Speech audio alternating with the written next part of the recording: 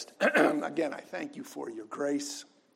I thank you for answers to prayer. I thank you for your goodness to us. I thank you for your word, which you've given to us.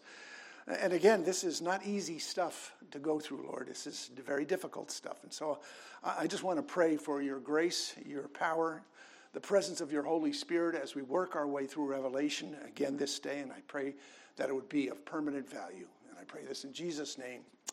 Amen.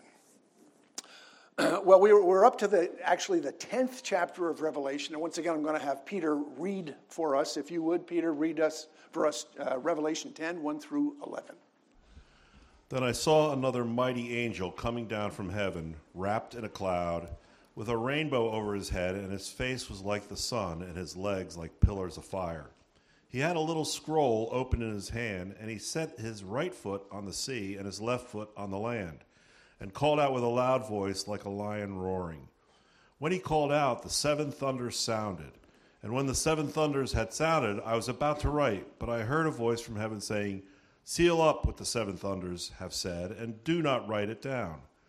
And the angel whom I saw standing on the sea and on the land raised his right hand to heaven, and swore by him who lives forever and ever, who created heaven and what is in it, and earth and what is in it, and the sea and what is in it, that there would be no more delay, but that in the days of the trumpet call to be sounded by the seventh angel, the mystery of God would be fulfilled, just as he announced to his servants the prophets. Then the voice that I heard from heaven spoke to me again, saying, "Go, take the scroll that is opened in the hand of the angel who is standing on the sea and on the land." So I went to the angel and told him to give me the little scroll. And he said to me, "Take and eat it. It will make your stomach bitter, but in your mouth it will be sweet as honey." And I took the little scroll from the hand of the angel and ate it. It was sweet as honey in my mouth, but when I had eaten it, my stomach was made bitter. And I was told, "You must again prophesy about many peoples and nations and languages and kings." Well, if you remember, this judgment of God that we're reading about, this judgment actually started out with the seven seal judgments. And if you remember, the first four of those judgments were the four horsemen, and that was followed by the plea of the saints that were under the altar, and that was followed by the judgment that had people crying out for the mountains and the rocks to literally fall on them. We got to the sixth seal judgment, and we found out it was an interlude. It was just like a pause between the sixth and the seventh judgments. And we've now come to a similar interlude in these trumpet judgments. What we've heard so far is that 6 of those judgments have taken place. And as I said the last time, these judgments have taken place and the earth is in shambles. I mean, half of its population is dead. The seas are polluted beyond measure, as is the fresh water. The sun, the moon, and the stars have been diminished. There's monstrous creatures boiling out from literally the pit of hell. In addition, a 200 million man army has been raised. And we don't know if it's populated by humans or monsters literally from hell. We don't know. We do know that the earth at this point is absolutely shattered by these judgments from God. And so last we come to the end of the 6th trumpet judgment, which produces yet another interlude or pause before the 7th judgment. John here is the speaker, and he's no longer in heaven. He's come down to earth. And he sees this enormous angel. He says, "Then I saw another mighty angel coming down from heaven, wrapped in a cloud, with a rainbow over his head, with his face was like the sun, and his legs like pillars of fire. He had a little scroll open in his hand." Now, at first, you might think that this angel is the Lord Jesus himself, and because the language seems very similar to descriptions we've heard of Christ. His face was like the sun, his legs were like a pillar of fire. But we know this angel is not Christ, because later on in the same chapter, the angel actually swears to Jesus himself. But what he declares to John, what he declares is known as the 7 thunder judgments. And that's basically all we know about those judgments. I mean, John hears all about them. And then with pen in hand, as he's about to write them down, he is told, quote, seal up what the seven thunders have said, and do not write it down. John hears the very same thing that Daniel heard from an angel thousands of years previously when he was told about things at the end. In Daniel 12 it says, "But you, Daniel, shut up the words and seal the book until the time of the end. Many shall run to and fro, and knowledge shall increase." And so for reasons known only to God, John is prevented from revealing what he's learned about these seven thunder judgments. Obediently, he puts down his pen and he seals the information. He knows that God said in Deuteronomy 29, the secret things belong to the Lord our God, but the things that are revealed belong to us and our children forever, that we may do all the words of his law. I see that voice in heaven, which, again, that voice was probably the Lord Jesus Christ. That voice told John that these judgments must remain secret and that they belong to the Lord until the timing is right. And again, speaking of timing, my wife Janice raised an interesting thought about timing here. We've talked about all of these different judgments. He said, well, what if these judgments happened with long periods of time between them? I mean, that is to say, what if the seal judgments or the trumpets judgments each took place with hundreds of years between them? People would have a very hard time connecting the dots between all of them. Well, once these trumpet judgments begin, I believe God is going to unfold them in rapid fire, and there's going to be no delay. In fact, the angel, this one that we're describing, who's standing beside the sea and the earth, the angel makes a solemn oath that addresses that very thing. This is what he says. It says, "And the angel whom I saw standing on the sea and on the land raised his right hand to heaven, and swore by him who lives forever and ever, who created heaven and what is in it, the earth and what is in it, the sea and what is in it, that there would be no more delay." But then John hears something truly bizarre. He says, "Go, take the scroll that is open in the hand of the angel who is standing on the sea and on the land." And again, this scroll is also referred to as the little scroll or the book or the little book. And because John is told to use it to prophesy to all of the nations, we just assume the scroll that he's referring to here is the scripture. But then he says this, "So I went to the angel and told him to give me the little scroll. And he said to me, 'Take and eat it. It will make your stomach bitter, but in your mouth it will be sweet as honey.'" Well, just what does it mean to take the scripture in and eat it?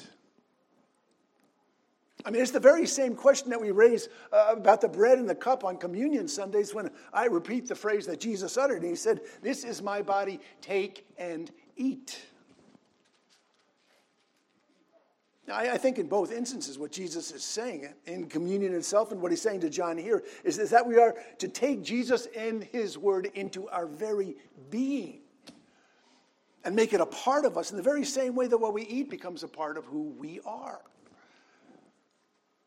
The cliche is you are what you eat, but that same principle applies to the scripture as well.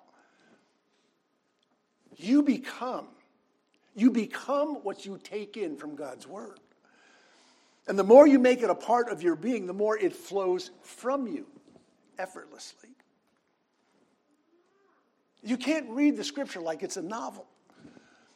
You have to read the scripture like your life depended on it, because it does. I think of what Jesus said in Matthew 4:4. It says, "But he answered, 'It is written, man shall not live by bread alone, but by every word that comes from the mouth of God.'"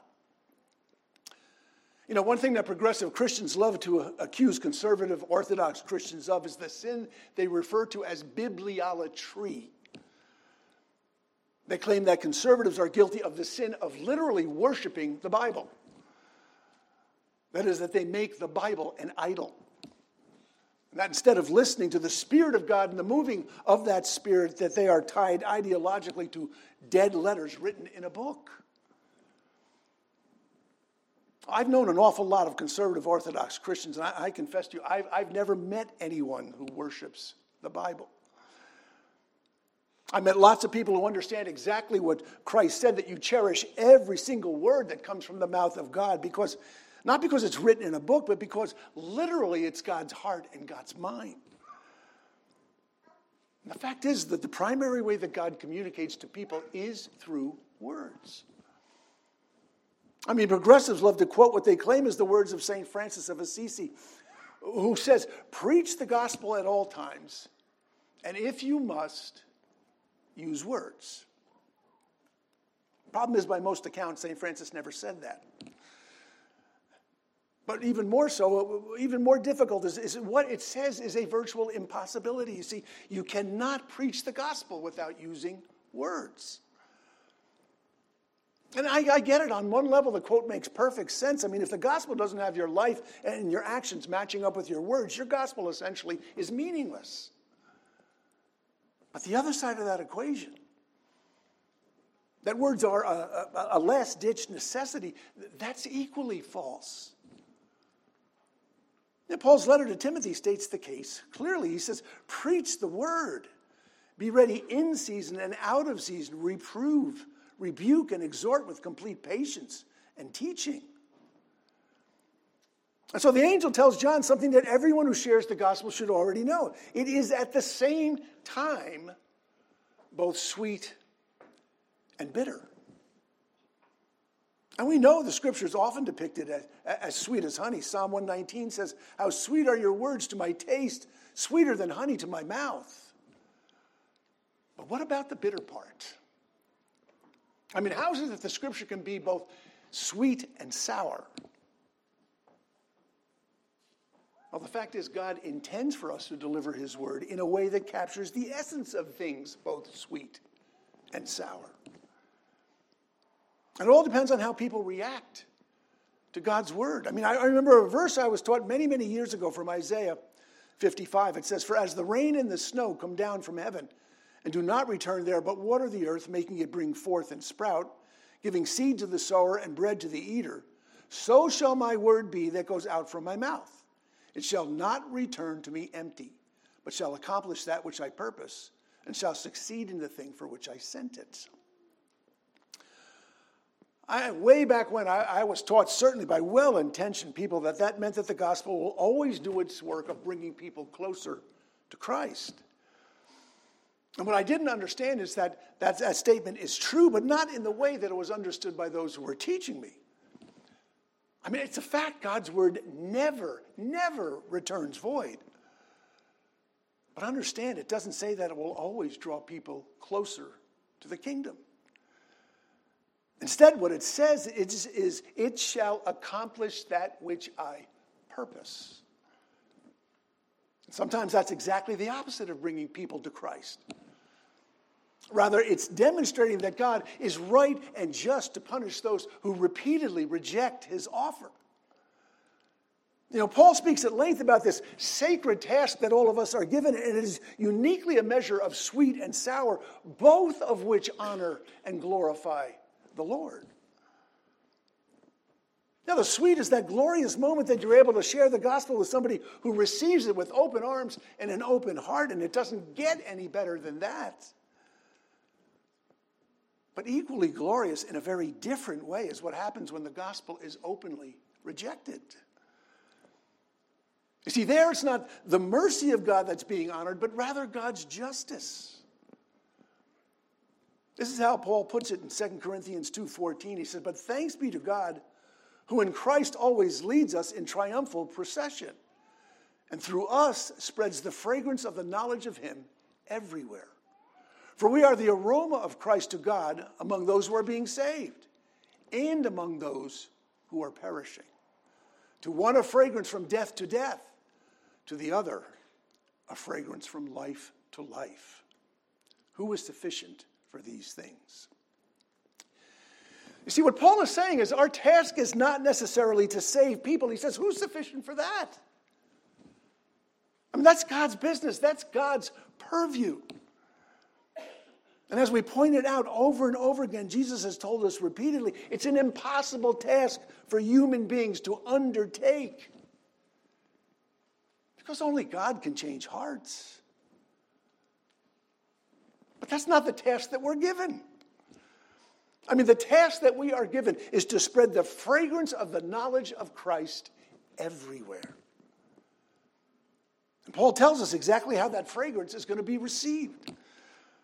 I mean, some are going to receive it as the sweet smell of life itself, and others are going to perceive it as the stench of death. The amazing thing is that Paul says, regardless of the outcome, we will still be leading in a triumphal procession. In other words, what he is saying is, when you share the gospel faithfully, you can't possibly lose.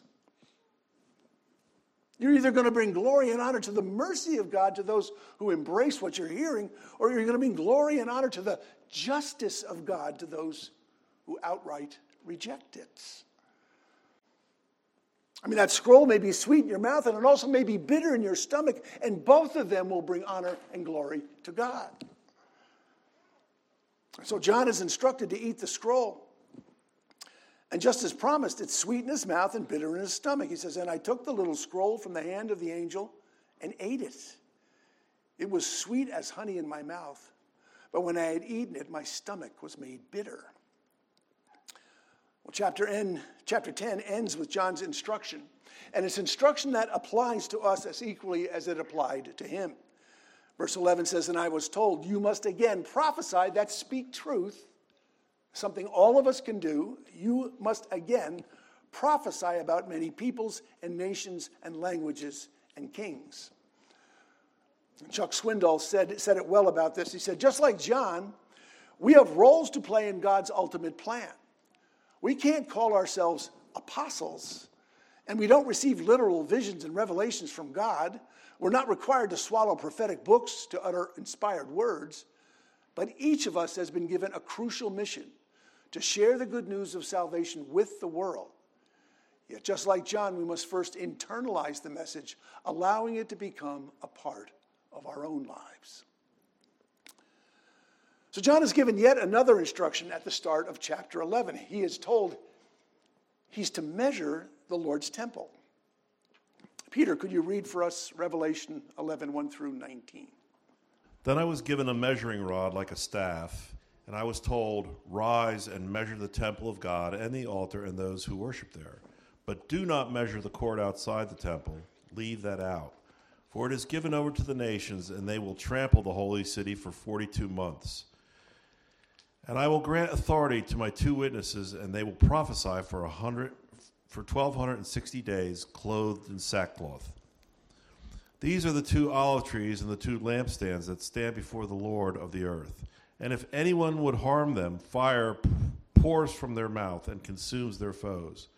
If anyone would harm them, this is how he is doomed to be killed. They have the power to shut the sky that no rain may fall during the days of their prophesying. And they have the power over the waters to turn them into blood, and to strike the earth with every kind of plague as often as they desire. And when they have finished their testimony, the beast that rises from the bottomless pit will make war on them and conquer them and kill them. And their dead bodies will lie in the street of that great city that symbolically is called Sodom and Egypt, where the Lord was crucified.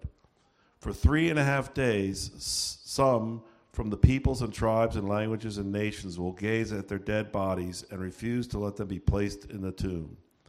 And those who dwell on the earth will rejoice over them and make merry and exchange presents, because these 2 prophets had been a torment to those who dwell on the earth. But after the 3.5 days, a breath of life from God entered them, and they stood upon their feet, and great fear fell upon those who saw them. Then they heard a loud voice from heaven saying to them, come up here. And they went up to heaven in a cloud, and their enemies watched them. And at that hour there was a great earthquake, and 1/10 of the city fell. 7,000 people were killed in the earthquake, and the rest were terrified and gave glory to the God of heaven. The second woe has passed. Behold, the third woe is soon to come. Okay, well, the first instruction is to measure the temple. And now measuring the temple in itself is a problem if you take what is being said literally. I mean, remember, it's the year 96, maybe anywhere from 96 to 98. And if you recall Jesus' prediction and the actual fact of history, And that is that the temple was destroyed in AD 70. So there's no temple to measure if you're thinking literally of the building that God once dwelt in. And here's where things get very, very difficult. There are so many different theories, so many different understandings that it's dizzying just trying to understand. I have so many different commentaries, so many different approaches. I mean, some folks say the temple is no longer a building, and what it is, in fact, is God's people.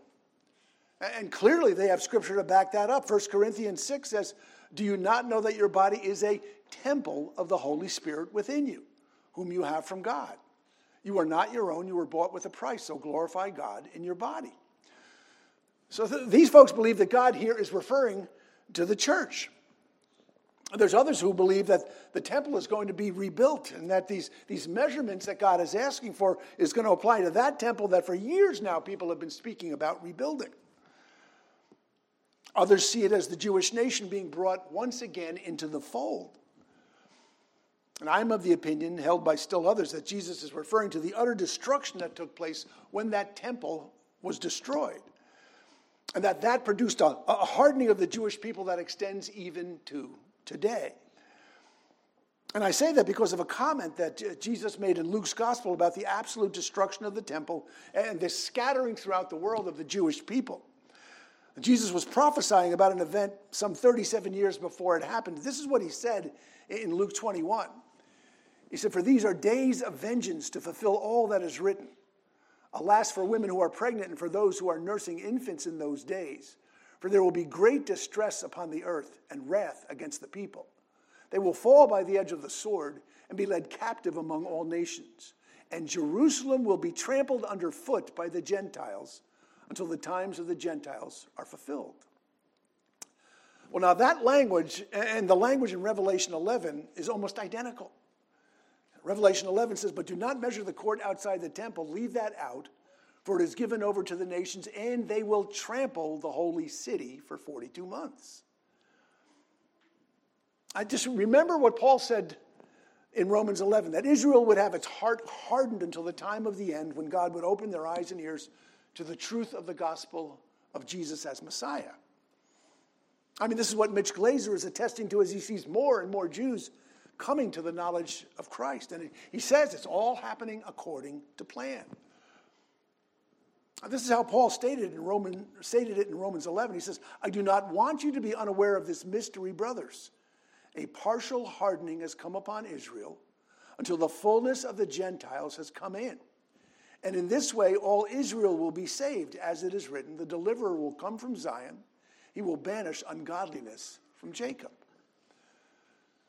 So Jesus tells John only to measure the temple itself, and he acknowledges that the outer court, that part that was already open to the Gentiles, he says that part's going to be trampled on for a lengthy period of time. And again, we go to Revelation 11:2, and it says, "Do not measure the court outside the temple. Leave that out, for it is given over to the nations, and they will trample the holy city for 42 months. And I will grant authority to my 2 witnesses, and they will prophesy for 1,260 days, clothed in sackcloth. These are the 2 olive trees and the 2 lampstands that stand before the Lord of the earth." Well, the olive trees and the lampstands, they represent truth and light, and it's going to come from 2 chosen witnesses. And just who these witnesses are, it's literally anyone's guess. I mean, Daniel Aiken's commentary included these possibilities. It said it's the Old Testament and the New Testament. It's the witnessing church.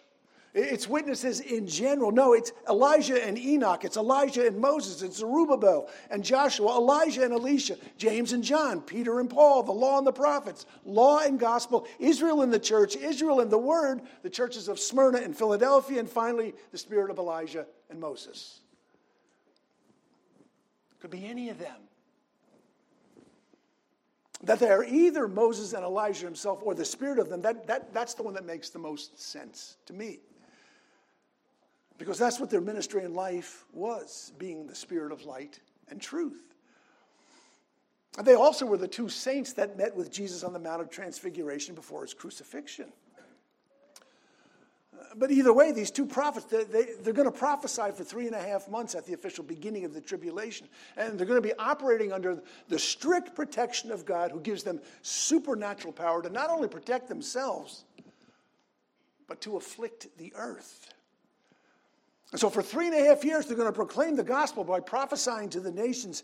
And as they do, they're going to be completely protected by God from any consequences.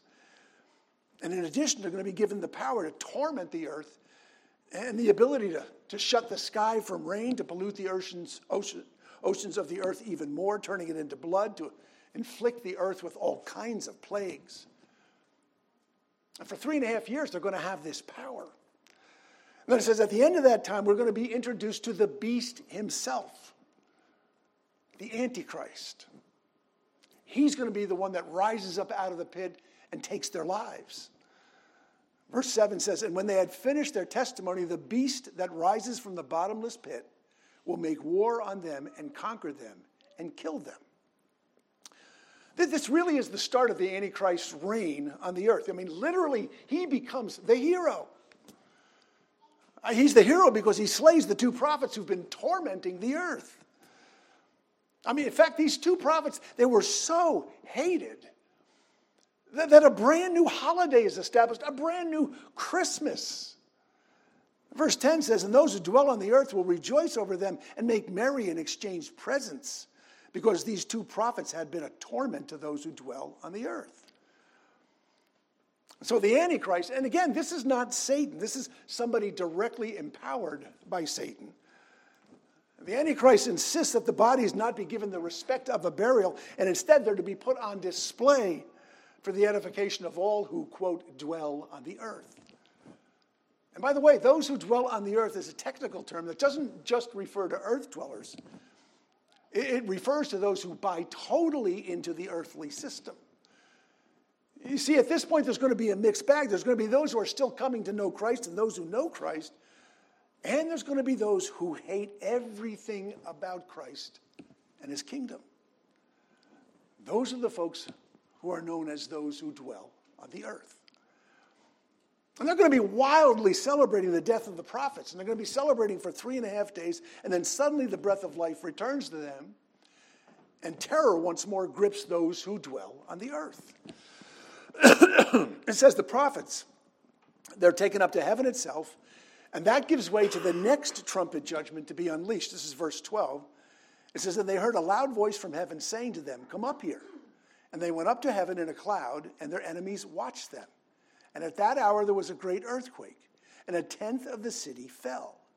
7,000 people were killed in the earthquake, and the rest were terrified and gave glory to the God of heaven. The second woe has passed. Behold, the third woe is still to come. Well, we learned the first woe way back when was the demonic locusts of chapter 9. The second woe is this earthquake. That's described by God at the end of the chapter. It says, then God's temple in heaven was opened, and the ark of his covenant was seen within his temple. There were flashes of lightning, rumblings, peals of thunder, an earthquake, and heavy hail. Now, what's very confusing here is whether or not this earthquake is the same as the one that's described 5 chapters later, in chapter 16, or if these are two different events. I mean, there's an earthquake described in chapter 16 as the final devastation, and it represents the very same descriptive words as those used in chapter 11, including the heavy hail. Let me just read you this description in chapter 16. It says, and there were flashes of lightning, rumblings, peals of thunder. Again, that's just what chapter 11 said. And a great earthquake such as there has never been since man was on the earth. So great was that earthquake.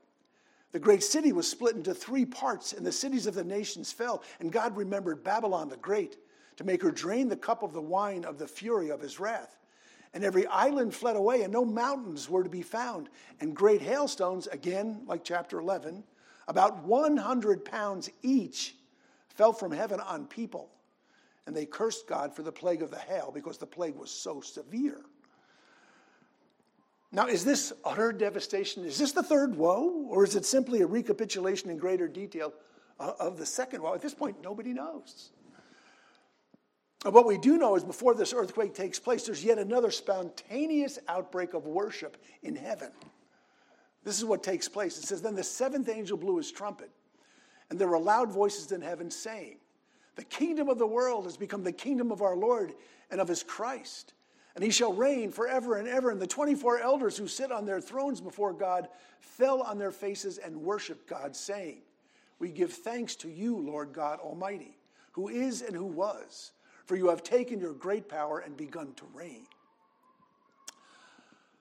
So what are we to make of these events? And the two prophets who basked in God's absolute protection for 3.5 years and then are suddenly slain by this beast. Well, you know, I've read an article just last week. I read an article about a young man who was on a school bus in Maryland. It said 3 assailants, they boarded the bus, they pointed a pistol at his head from a foot away. And they fired 3 times, and each time the gun misfired, injecting a live bullet. One article put it this way. It said, quote, in a statement, the Prince George Police Department said, one of the suspects displayed a handgun and attempted to shoot the victim multiple times, but detectives believe the weapon malfunctioned. Ammunition was recovered from the bus. The victim suffered minor injuries during the assault. Another authority said one of the 3 assailants, they had a gun on them, and they fired the gun 3 times, but for some reason, by the grace of God, the gun did not fire. Well, again, I want to compare that to just this past week when it was on, I think, Friday morning. I learned that Tim Keller, who has had a profound effect on my life and many of your lives as believers, that he had been put on hospice with very little time left after a 3-year battle with pancreatic cancer. And I just wonder, what do these 2 different folks have in common? Well, they point out that in God's economy, you are absolutely immortal until the moment you die. You see, God says that he sovereignly guards every single one of our days, literally from the womb to the tomb. In Psalm 139, he says, your eyes saw my unformed substance. In your book were written, every one of them, the days that were formed for me, when as yet there was none of them.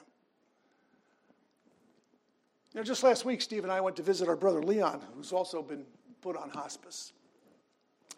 And as it usually does, it brings home the point that all of us are under a death sentence. You know, the younger you are, the more distant it seems. The older I get, the more inevitable it becomes. And that's the bad news. Romans 5 says, therefore, just as sin came into the world through one man, and death through sin, and so death spread to all men because all sinned. Now, those 2 prophets, they had to know they had a precise number of days to spend here on earth. And they had a huge advantage over us. I mean, they knew what to expect the moment their life on earth was ended by the beast because they'd been there already. They also knew something that we constantly forget. It's something that Jesus had to drum into the disciples by asking them, are not 2 sparrows sold for a penny? And not one of them will fall to the ground apart from your Father. But even the hairs of your head are all numbered. Fear not, therefore, you are of more value than many sparrows. See, the very same God who determines when a sparrow falls also determines the length of days that every one of us has. Now, some thug could board a bus, point a gun at us, and fire it 3 times, and every bullet's going to eject if it's not the time that God has selected for us.